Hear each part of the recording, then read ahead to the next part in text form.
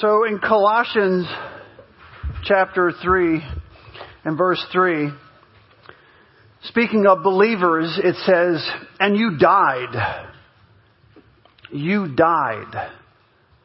When we gave our lives to Christ, it says you died and your life is now hidden with Christ in God. Talking about this whole idea of sacrificing yourself, giving of yourself, dying to self.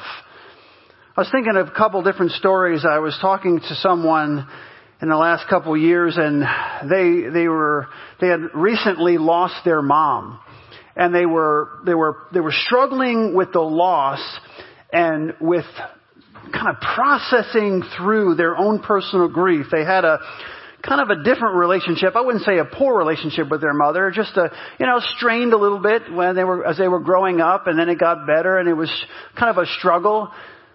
And so they were dealing with their own grief, but they also had a younger sister, and she was really struggling with the loss of their mother, and trying to come to grips with what she was going through and trying to handle that loss. And in the midst of this woman's own grief, she really turned her attention to her younger sibling and invested the time into her younger sibling, helping her sister get through this. Because she seemed to be really having a much more difficult time handling what she was going through. And so she put aside her own pain. She put aside, and in some ways, a lot of her own grief during that time, and just focused on what her sister was going through. Honestly, it was a selfless act. It was a very selfless act, but now that time had passed, now that time had gone by, that she was feeling the weight of her choice, of taking the time during that season of her life to focus on someone else. She was feeling the intense weight of that choice because now she had to process through that loss herself. And in a time where what happens is people, as they go through a loss, people come around them, and then as that loss, if it's a year or 2 years or 3 years later, people, move on, if you will. And so that person was left to deal with their grief and with their pain pretty much on their own. I was talking to someone else who was working with a coworker, but also a friend. These two men were friends, and they were working on a business project together. And both of them had invested a lot of time, a lot of energy on this project that they were doing for the company. It was a project that was necessary for both of them to move forward in the company. It was extremely important for their future, both their futures within that particular company. And so they were both working on this project, putting equal effort in, working weekends, long days to put this project together. And when the project was nearly complete, the friend went behind his back and took most of the credit for the project, all the work on that project, securing himself, if you will, a stronger position within the company, because now he thought that he did it. The uppers in the company thought that person had done most of the work, because he went behind the other person's back and took most of the credit for it. What does it actually mean when God says that we need to die to self? What does it mean to be selfless? Because honestly, we're talking about, you're exploring Christ, and then you're growing in Christ, and you're close to Christ, and Christ-centered. This is where that selflessness comes in. People who are spiritually mature, who are Christ-centered, are better at dying to self than people who are not there spiritually or in maturity-wise. But that's something we should all be striving for. The Bible constantly talks about it. Becoming more like, You're growing, you're taking steps to becoming more like Christ. Becoming Christ-like. That's the goal. So what does it actually mean? What does God mean when He talks about being selfless? He means that we need to be dead to our sinful attitudes.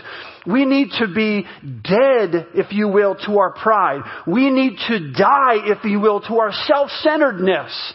And this is so difficult, it goes against our nature, okay? By nature, we talked about this like last couple of weeks, we're selfish. We think about ourselves first. It's like, self-preservation. And the Bible's saying, you got to put away that self-centeredness. You need to die to those things. In Romans chapter 6 and verse 2, it says this, "What shall we say then? Shall we go on sinning that grace may increase? By no means. We are those who have died to sin." We are those who have died to sin. How can we live in it any longer? Or don't you know that all of us who were baptized into Christ Jesus were baptized into His death?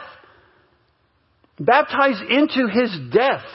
Dying to self means that we die to the games and to the concerns and to the desires of this world. We die to those things.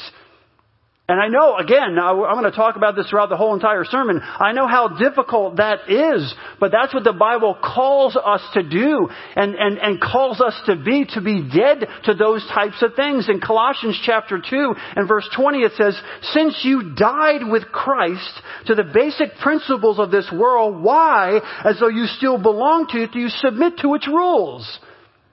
Because we're not living that out. What we actually have achieved through Jesus Christ, we're not really living that out, growing to the point where that becomes a part of who we are. Yes, we dabble in a little bit. We're sacrificial in some ways, especially the people we like, right? We can be sacrificial to the people we like, but any further than that gets a little more difficult. So it says, since you died with Christ to the basic principles of this world, why, as though you still belong to it, do you submit to its rules? When you die to self, you no longer play by the world's rules. You no longer play by the rules. But the thing is, we get sucked up into culture. We get sucked up into the world, wanting to please the world, if you will, that we still play by the rules of the world. We still act like the world, if you will, when Christ is calling us to act and be more like Him. Paul is basically saying this. In the same way that Christ was literally dead and in the grave, in the tomb, we, by virtue of our connection with Him, have become dead to sin. We've become dead to worldly influences. We've become dead to really our selfish ambition. You get two friends, both not really vying for a position, but basically vying for a long longevity within a company. And one friend turns on the other friend because he's more concerned about himself.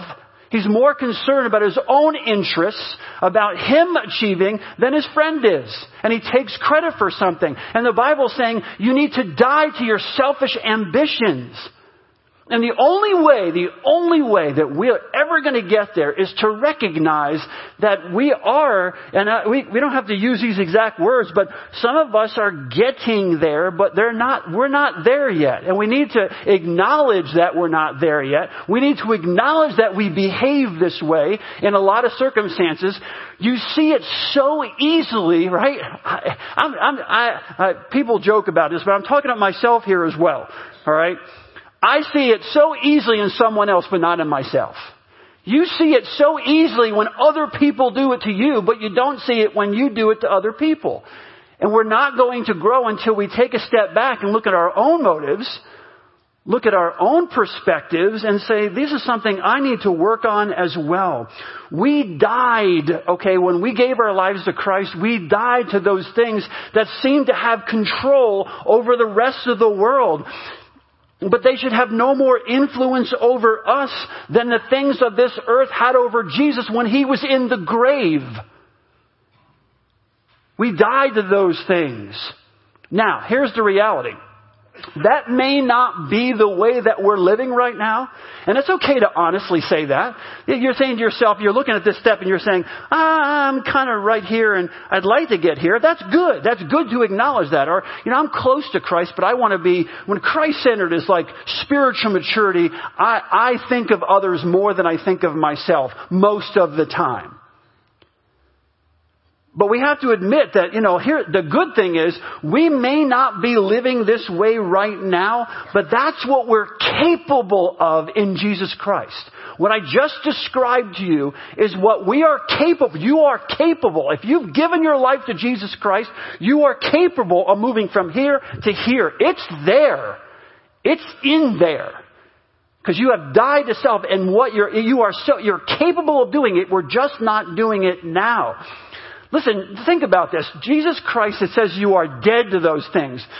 Do the dead let fears of the world, the different fears that you have do the dead allow their fears to overwhelm them? Do they? No, exactly. They don't. The dead don't allow their fears to overwhelm them, but our fears seem to overwhelm us a lot.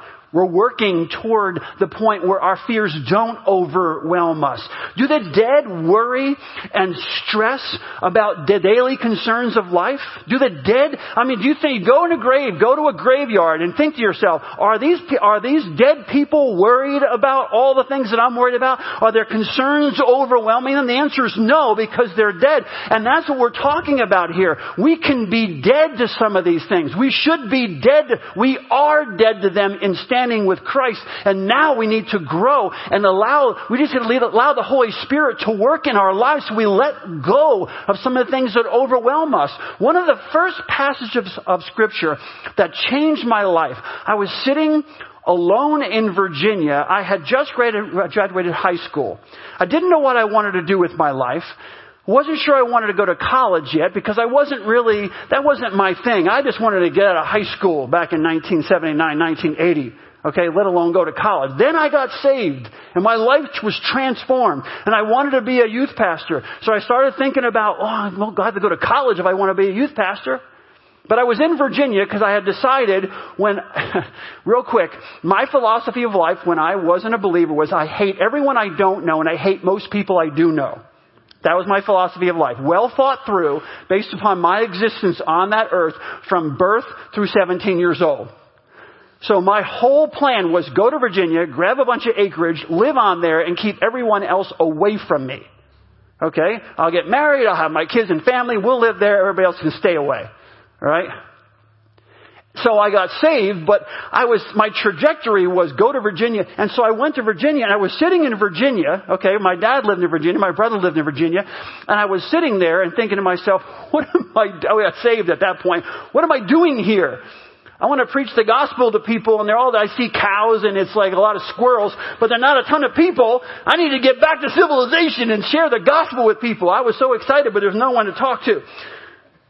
And I was sitting there and I was the kind of person who I worried a lot and I was concerned about a lot of things. I read this in Matthew chapter 6, verse 25 through 34. It says, therefore I tell you, do not worry about your life, what you will eat or drink, or about your body, what you will wear. Is not life more important than food and the body more important than clothes? Look at the birds of the air. They do not sow or reap or store away in barns, yet your heavenly Father feeds them. Are you not much more valuable than they? Can any one of you, by worrying, add a single hour to his life? Think about that. Isn't that right? Which one of us, by worrying about all the things we worry about, can add a single hour to our lives? And why do you worry about clothes? See how the flowers of the field grow? They do not labor or spin, yet I tell you, not even Solomon in all of his splendor was dressed like one of these. If that is how God clothes the grass of the field, which is here today and tomorrow is thrown into the fire, will he not much more clothe you, O you of little faith? So why do you worry, saying, what shall we eat and what shall we drink and what shall we wear? For the pagans run after these things. And your heavenly Father knows that you need them. But seek first his kingdom and his righteousness, and all these things will be given to you as well. Therefore, do not worry about tomorrow, for tomorrow will worry about itself. Each day has enough trouble of its own.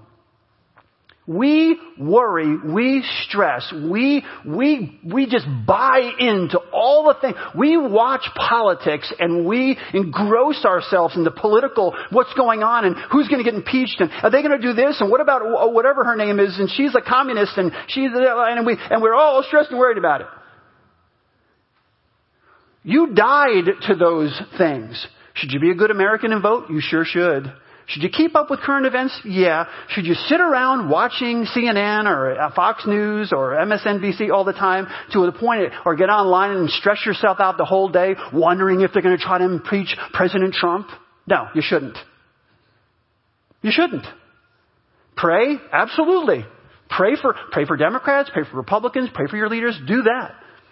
But getting caught up in all the things of the world and every little nuance and it eats you alive, and it focuses you on things you shouldn't be focused on. You should be focused on the gospel of Jesus Christ. You should be focused on taking care of orphans and widows in their distress. You should be focused on the things the Word of God tells you to focus on, and not these other things, because they all lead to worry and stress and anxiety, and you're overwhelmed and all of it. And you should be dead to those things. I'm not saying you're never concerned about what's going on around you, but you need to focus on what's most important and realize, which is what Matthew 6 is saying, guess who's in control of all this? Guess who wins at the end? Right. Guess who wins? Do you really think that the Republican Party or the Democratic Party or anything or any whatever can overcome the will of God? No. Okay? No. Colossians 3:3 says, for your life is now hidden with Christ in God. Your life is now hidden with Christ in God. Christ is your treasure. And where your treasure is, there your heart will be also. Christ is your treasure. You died and your life is now hidden with Christ. You were buried with Him in baptism. You were raised to life in Christ. Your life is now hidden with God. And all these other things are significant, but not more important than what God is calling you to do. Christ Jesus is your treasure, not anything else. Your focus should be on Him. This world had no power and has no power over Jesus Christ at all. Okay? He is not limited by or controlled, okay, by its influences. Wasn't then, isn't now. And you are in Christ, okay? You are with Christ in God. So the world never controlled, okay, never influenced, never overwhelmed. Jesus never was wringing His hands when it came to what's going to happen with the Romans. Render unto Caesar what is Caesar, render unto God what is God. Can we move on now? Can we move on to more important things? Never controlled Him, never overwhelmed Him. This world had no power over Him. Jesus' only concern when He walked this earth was pleasing God the Father. That was His only concern. And now that we are hidden with Christ in God, that should be our only concern as well. Our only concern, your only concern walking this planet from now, okay, going all the way through, going from justification, right, when you gave your life to Christ, just as if I'd never sinned, going from justification to sanctification, which is an ongoing process, right? So we're talking about the ongoing process to glorification when you're with Christ in heaven. From now till then, the only focus that you should have is focusing on Jesus Christ, focusing on pleasing God the Father. That's your goal. Whatever you do, at work, at school, when you're in your neighborhood, when you're at home, your goal should be pleasing God. Whatever the world throws at you, whatever they want you to get all caught up in, that shouldn't be what you're caught up in. You should be caught up in pleasing God the Father. That's what Jesus did. That was His only concern while He was here on earth. When we are freed from the concerns, think about this is important. When you're freed from the concerns of this world, it moves you away from self-centeredness to other-centeredness. Okay? So you follow my line of thinking here? If you're completely consumed, what's going to happen? What am I going to do? What's going to happen tomorrow? What's going to happen to me? What's going to happen to me? What's going to happen to me? What's going to happen to my family? What's going to happen to me? And you get caught up in all these things. When you move away from those things, when you focus on God the Father and pleasing God, you move away from self-centeredness to others-centeredness. It's much easier. It is really much easier to focus on the concerns and the interests and the needs of other people when you're not consumed and focused on your own needs, on what might happen. It's easier to focus on other people when you're not completely focused on yourself. And let me explain something to you. Everything in this world, just about everything that the world throws at you, makes you focus on yourself. You're not pretty enough. You're not good enough. You need this. You need that. You need the other thing. If you don't vote the whole world's going to heck in a handbasket. All that, it's constant. It's all about you. It's all about focusing on yourself and what might happen. Oh my goodness, why? It's manipulation. It's control. To control your thought process and what's important. What's important is what they tell you that is important. And I'm telling you, it's the opposite. Those things are not as important. What's most important is your relationship with Jesus Christ. You have died. When you asked Jesus Christ to come into your life, you died, okay, and your life is now hidden with Christ in God, okay, and you are brought back to life in Christ. So that all that matters is what happens through your relationship with Jesus Christ. Philippians chapter 2, verses 3 and 4, it reminds us, we talked about it last week. It says, do nothing out of selfish ambition or vain conceit. Rather, in humility, value others above yourselves. Not looking to your own interests, but also to the interests of the others, of others. That's what God's called us to do.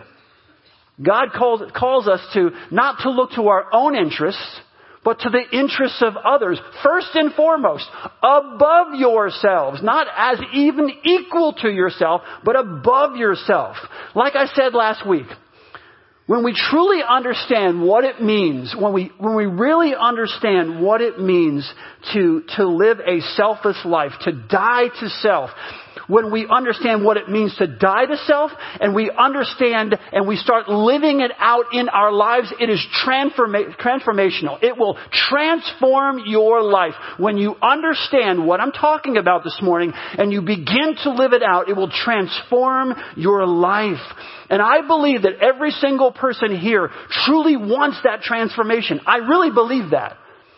I believe that every single human being in this room wants that kind of transformation. To be freed from all the stress and all the worry and all the pressures and all the temptations and all the desires and all the pulls and the need for this and that. I believe that people want that kind of transformation. But we struggle. Here's what we struggle. We struggle with actually living it out. We struggle with living it out. There's no question if I asked you, and honestly, I believe that. Who wants what the world has to offer when it comes to all the stress and the misery that even goes with what they tempt you with? They tempt you with things and they leave you empty, stressed, worried, broke, whatever the case may be, addicted, overwhelmed, miserable, broken relationships. People want the transformation, but they don't know how to, or they struggle with living it out. We think if we live sacrificially, this is one of the reasons we don't do it. We think if we live sacrificially that we're going to be taken advantage of, that we're going to be stepped on, that we're going to be somehow emotionally abused. And I want to stand up here this morning and tell you, you're absolutely right. You're right. You're absolutely right. If you sacrifice for other people, if you give of yourselves to others, you're going to be emotionally abused in some ways. You're going to be taken advantage and you're going to get stepped on. Okay? That's just the way of life. So how do we then die to self, okay, without becoming a doormat? I just laid it all out for you. This is how we're supposed to live. How do we live that way? Because that's what a lot of you are thinking right now. This was one sermon. I broke it up into 2 parts. And a lot of you are saying, hey, where's our trinket? I didn't get my trinket. You know what I mean? I don't have my trinket. Okay. It's because you get your trinket next week for this, because it's a 2-part sermon. All right. So I only had enough trinkets for it, and I broke this up. So you'll get it next week. You get your trinket next week. But how then do we live this way? Because this is reality, okay? And I know what you're thinking. I'm not going to let people step all over me. Okay? So how do we do that without becoming a doormat? How do we live this out without becoming a doormat? Let me give you a couple of some biblical principles. 4 of them. 2 this week, and I'll share 2 next week. First, okay, here's the thing. We have to admit reality. All right? We have to one of the things where I believe that Christianity falls flat is that we've lost the idea that we have a sinful nature, okay, that we live in a fallen world and have a sinful nature.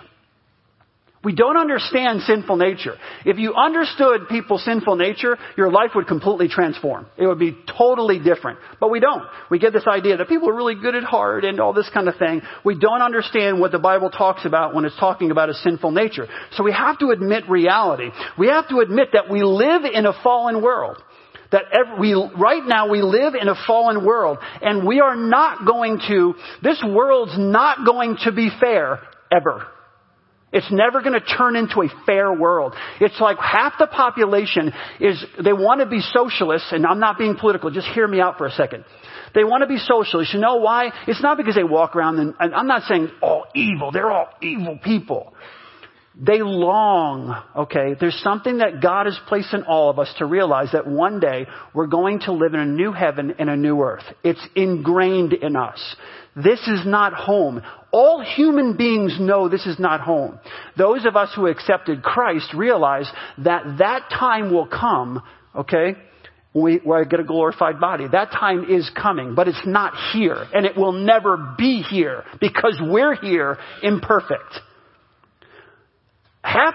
More than half the population believes that if we just come together and we sing, all we are saying is give peace a chance, and everybody's going to love each other, and we just give everything away and just keep doing all, and we'll build this nirvana right here at home if we just plant more trees. And I'm big into planting trees, okay?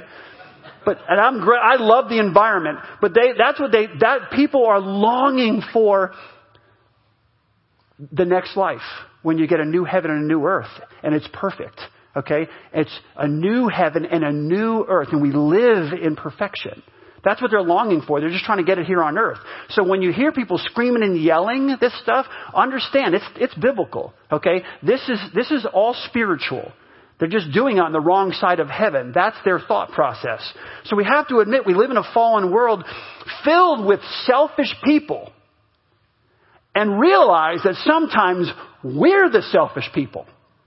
Not the other guy. We're the selfish people. Jeremiah 17:9 says this, the heart is deceitful above all things and beyond cure. Who can understand it?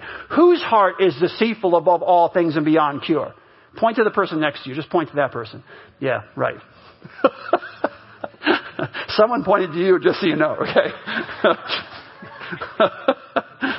The heart is deceitful above all things and beyond cure. Who can understand it? We have to admit that we live in a culture that is consumed with self-promotion.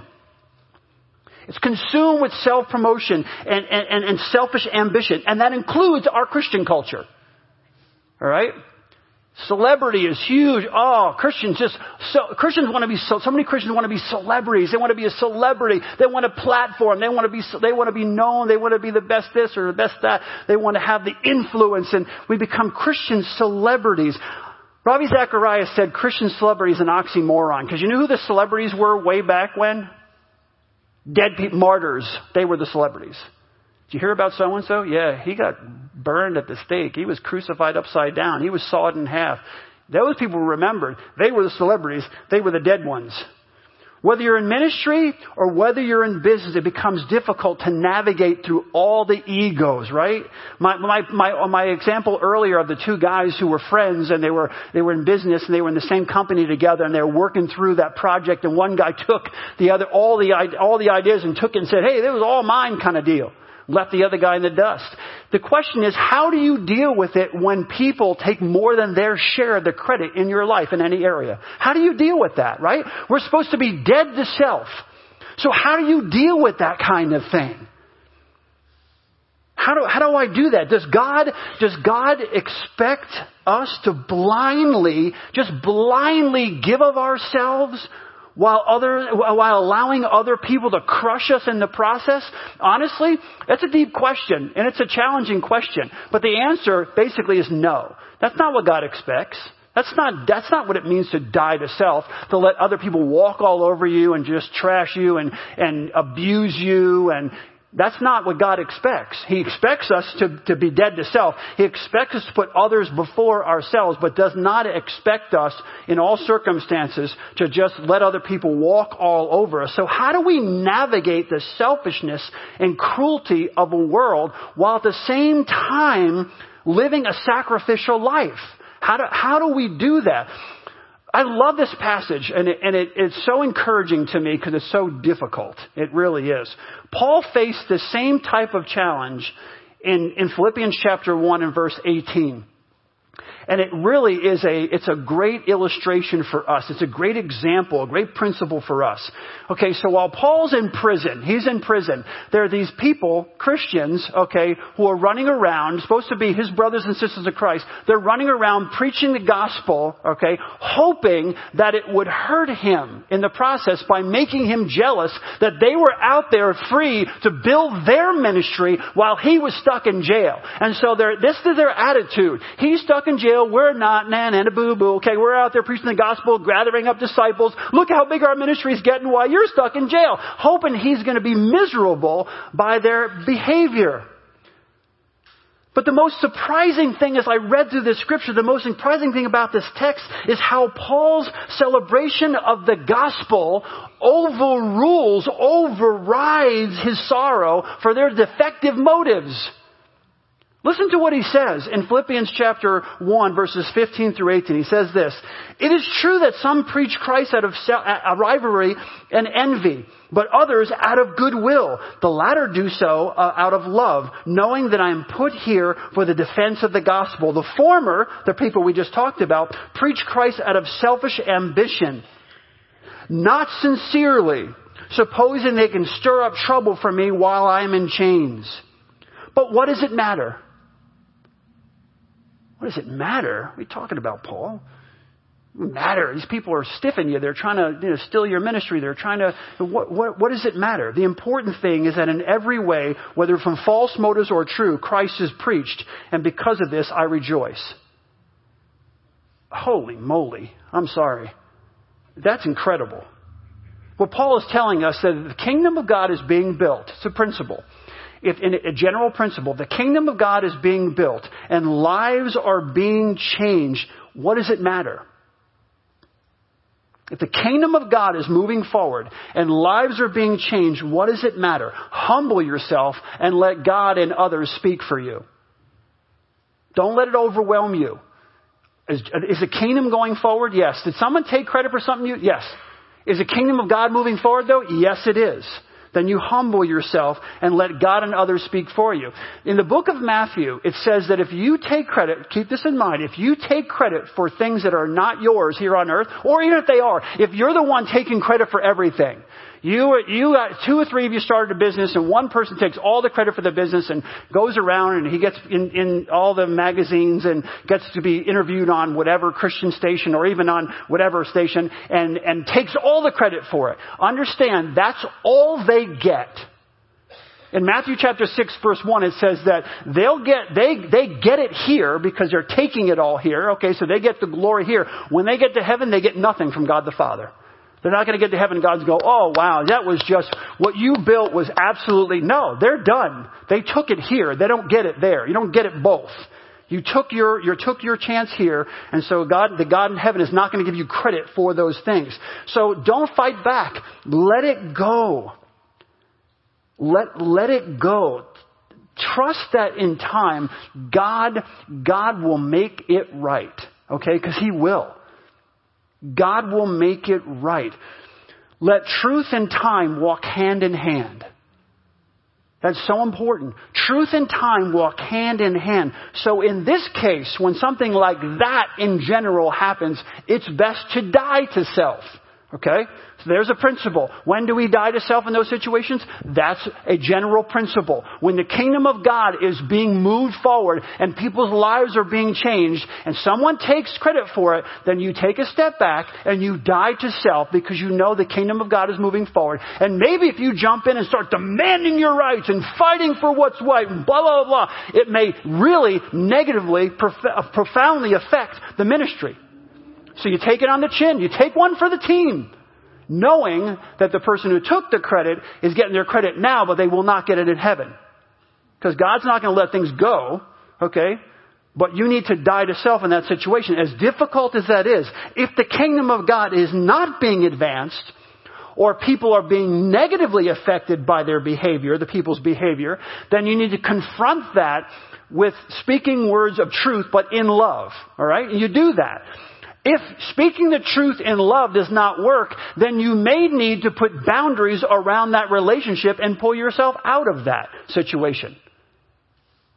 Doesn't say you take it on the chin. If the kingdom of God is not being advanced, okay, or people are being negatively affected, you step in and you speak the truth in love, and if the person doesn't respond, then you put boundaries around that relationship. Dying to self does not mean, hear me out. Dying to self does not mean letting everyone around you get their way. That is not spiritually healthy for them or for you.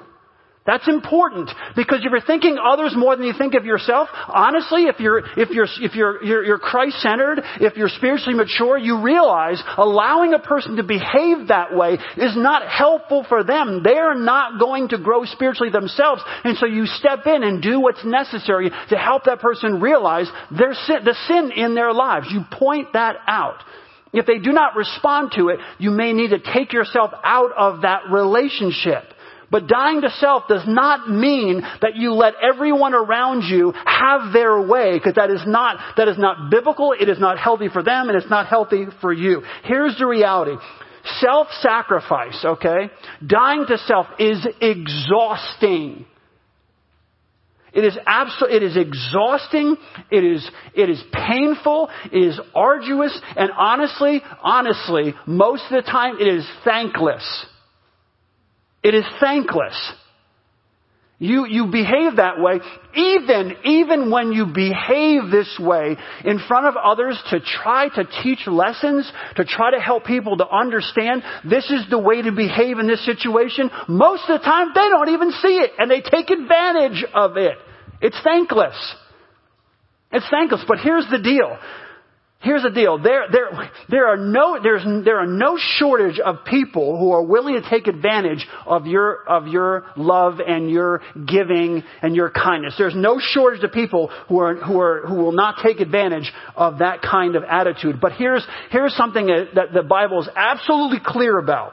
Christians need to be known for their sacrificial attitude, for their sacrificial hearts.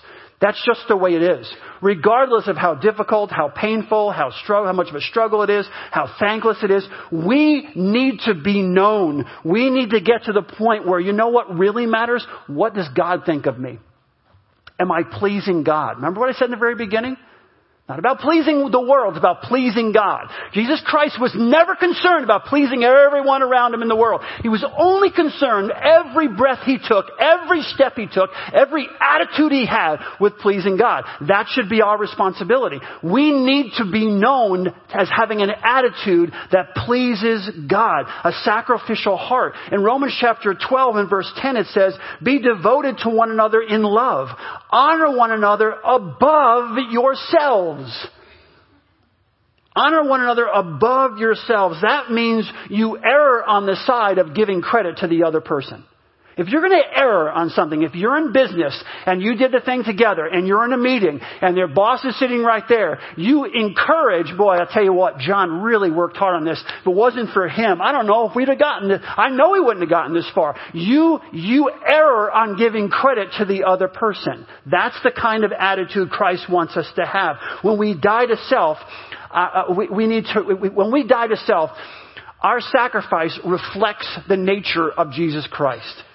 And that's all that matters. When you die to self, your attitude, your actions reflect the nature of Christ. In Philippians chapter 2, remember we read it last week?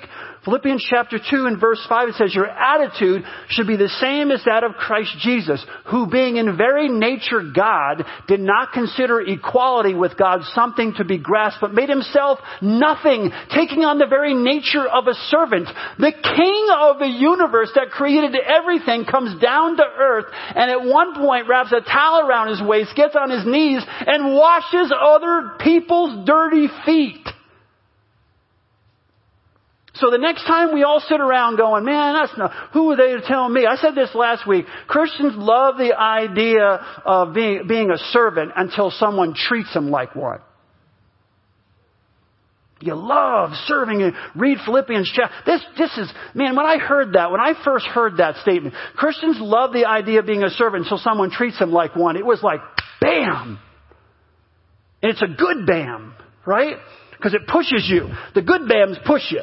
All right, it pushes you. The Holy Spirit starts working in your heart, working in your life, and saying, you're coming along, but you need to take that next step. I know that next step's hard, and the Holy Spirit just picks up your leg and helps you make the step. But that's what God calls us to do. That's who God calls us to be.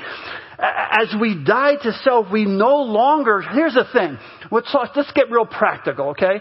As you die to self, you no longer try to get your own way. You don't try to push your own agenda or your self-inflated, ideas or opinions on other people. And I don't mean to be mean, but for goodness sake, sometimes our opinions and our ideas and some of our personalities are like that. We get into a room and we rule the room, man. We get into a room, there's 6, 7 other people, and everybody knows what we think, and everybody knows our opinions, and everyone knows that, look, because that's my personality. Well, sometimes maybe it's good to zip it, okay, and not push your own agenda, not push your own opinions, not push your own perspectives, and let the quiet person over here, who probably has amazing things to say, but personality-wise, they won't say it because someone else is dominating the whole room. Maybe that's you or me. And God says, why don't you take a step back? You have 2 ears and 1 mouth. That's why I gave you 2 ears and 1 mouth.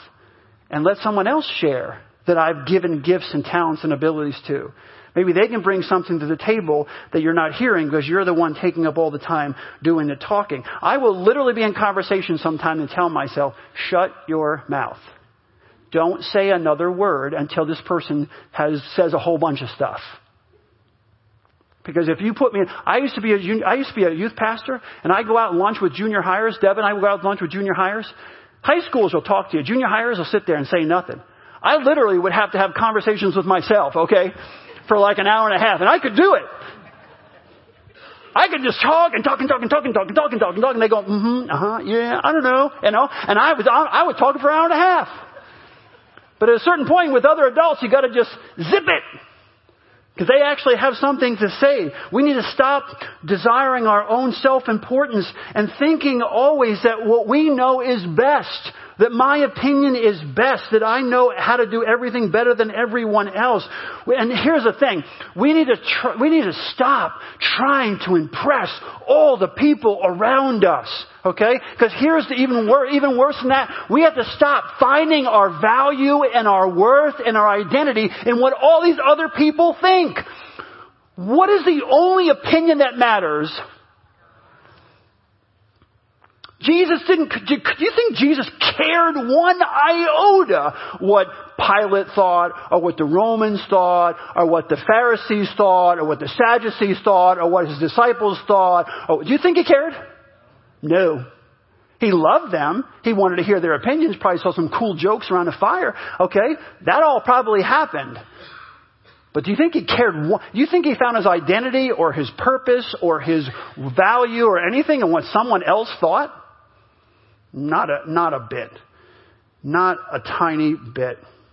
We need to let go of trying to impress people and finding our worth and value in what they think. If you think about it, dying to self actually makes your life a lot more simple or easier because we are content. Listen, this is amazing. We're content even when we're overlooked. Even when you are content, if you get to that point, you are content even when you're overlooked or intentionally forgotten. You're still content. Why? Because you find your identity in Jesus Christ. You find your identity in God. And like I keep saying, none of these is easy. You know what's really been exciting for me during this series? Is that I keep dumping heavier and heavier theology on you, okay, or just biblical truth, and I'm waiting for a pushback, and I'm not getting it. That's why I keep going. I'm hitting you, and you're not pushing back at all. Matter of fact, you're like, oh yeah, that was a good one. That really got to my. I'm like, whoa, That's encouraging to me. So I'm telling you again, this is not easy is a simple way to say it. This is so challenging. This is so difficult. But what we need to remember, we talked about a few weeks ago, in Philippians chapter 2, verses 12 and 13, Paul was saying that we need to continue to work out our salvation. Okay, here's the good part, okay? He says to work out. And so we talked about this Roman philosopher. His name was Strabo. And the Roman philosopher used the same Greek word, okay, that Paul used when he said to work out, except he used it 60 years before when he was talking about the Romans in Spanish mines and having the Roman miners mine out or work out the riches and the value and the worth of the mines. It was the riches, the value, the worth, everything, was in there was all there. They just needed to work it out. They needed to mine it out. Everything that you need to accomplish what I talked about this morning has already been planted in you when you gave your life to Christ and you died, and your life is now hidden with Christ in God and were raised back to life. Everything you need to accomplish what I'm talking about is already in there, planted in you by God. Now you just need to mine it out. You need to mine it out. You need to work it out. You can achieve this. Some of you are like, this is so radically crazy to think about. Who can ever achieve this? You can. You can do it. Why? Is it because you have the strength? Because you're so? No, because of what God has already done and planted in your life. And now the Holy Spirit can work in that area. And I'm going to move to my second point, and it'll be very quick. What you need to do is you need to draw on the power of God, not your own. You need to draw on the power of God, not your own. It's simple. You can't pull this off by yourself. You can't. It's been planted in you, right? It's planted, but now you're going to try to mine it out. You're going to try to work out your salvation. You're going to try to work out and become more Christ-like, become more sacrificial in your work. But you just can't do it on your own. Too often, we strive for self-sacrifice by our own efforts, by our own strength. But trusting in ourselves, think about this, trusting in yourself to deny yourself, okay, is just an exercise in futility. Trusting yourself to deny yourself is an exercise in futility. Self-sacrifice is draining to both body and to spirit. It is draining. It's challenging to the ego and sometimes makes you feel like death. Everyone here who is older at some point will resonate with what I'm saying. You give and you give and you sacrifice and you give, and honestly you turn around sometimes and you wonder, was that all in vain? What did I just do? I spent all of that time just literally giving of myself, and I feel like it was in vain. And while our effort and our self-sacrifice, this is important, while it's vitally important, my effort and my self-sacrifice is vitally important, it is empty without the power of the Holy Spirit. You can't work it out on your own. You can't do it on your own. Galatians 5, 21, 22, and 23 remind us, but the fruit of the what? The fruit of the Spirit is love and joy and peace and patience and kindness and goodness and faithfulness and gentleness and self-control. Against these things there is no law. It's the fruit of the Spirit, okay, that is all those things. It's the Spirit of God working in us. Considering others more important than yourself is a spiritual discipline. It's a spiritual discipline that starts with, is powered by, and find its fulfillment in the ministry of the Holy Spirit in your life. So yes, we need to mine it out. We need to work it out. Our own effort and our own sacrifice, our own sacrificial attitude is extremely important, but it will never happen without the power of the Holy Spirit. Now I'm going to close off there because I want to take communion. But I want to close off there, and we're going to continue on this whole series. We're going to continue this sermon next week. We're going to talk about what it means to find value in God alone. We're going to talk about how do we build those boundaries I mean, around this, in situations where it is dangerous to be around certain people. You want to sacrifice, but you need to have boundaries around certain people. We'll talk about how to do that. But first I'm going to read from 1 Corinthians chapter 11, verse 23. I'm going to read, okay? Then I'm going to pray for the bread and for the cup, and they're back here. After I'm finished reading, after I'm finished praying, you don't have to wait for anybody else. As the Holy Spirit leads you, you can get up from your chair, go and take the bread and the cup, come sit back down. You can kneel up here, wherever you'd like, okay? And you don't have to wait for anybody else to drink of the cup or take of the bread. All right? So I'm going to read, pray, and then we're going to take communion together. In 1 Corinthians 11, verse 23, it says, "For I received from the Lord what I also passed on to you. The Lord Jesus, on the night he was betrayed, took bread. And when he had given thanks, he broke it and said, 'This is my body, which is for you. Do this in remembrance of me.' In the same way, after supper, he took the cup, saying, 'This cup is the new covenant in my blood. Do this whenever you drink it in remembrance of me. For whenever you eat this bread and drink this cup, you proclaim the Lord's death until he comes.'"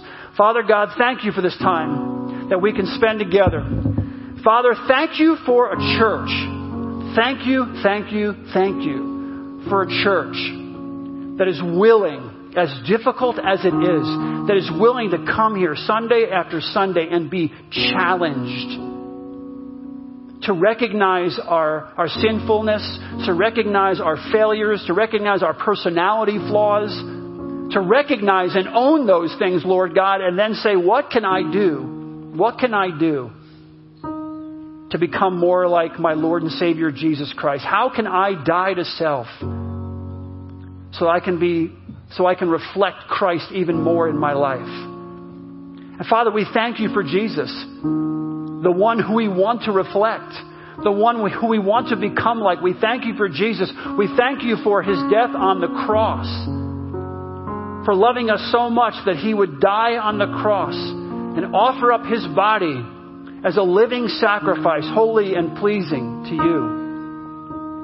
We thank you for this bread which symbolizes his body, which was given for us. Father, we thank you for the cup, which symbolizes the blood of Jesus that was shed for us. And because we're covered by the blood of Jesus Christ, we can enter into the Holy of Holies. We can enter into your presence. We can talk to you like you're our dad and have a conversation with you. I don't think we recognize what a privilege that truly is, but because of what Jesus Christ did, we take it almost for granted now that we're able to do that, to just come into your presence and talk to you. Father, we ask you that you remind us of Jesus' sacrifice on the cross. You remind us of who he was and what he did for us. And you would help us to become more like him every single day of our lives. We pray these things in Jesus' precious and holy name. We honor you. We glorify you. You are an awesome God. Amen.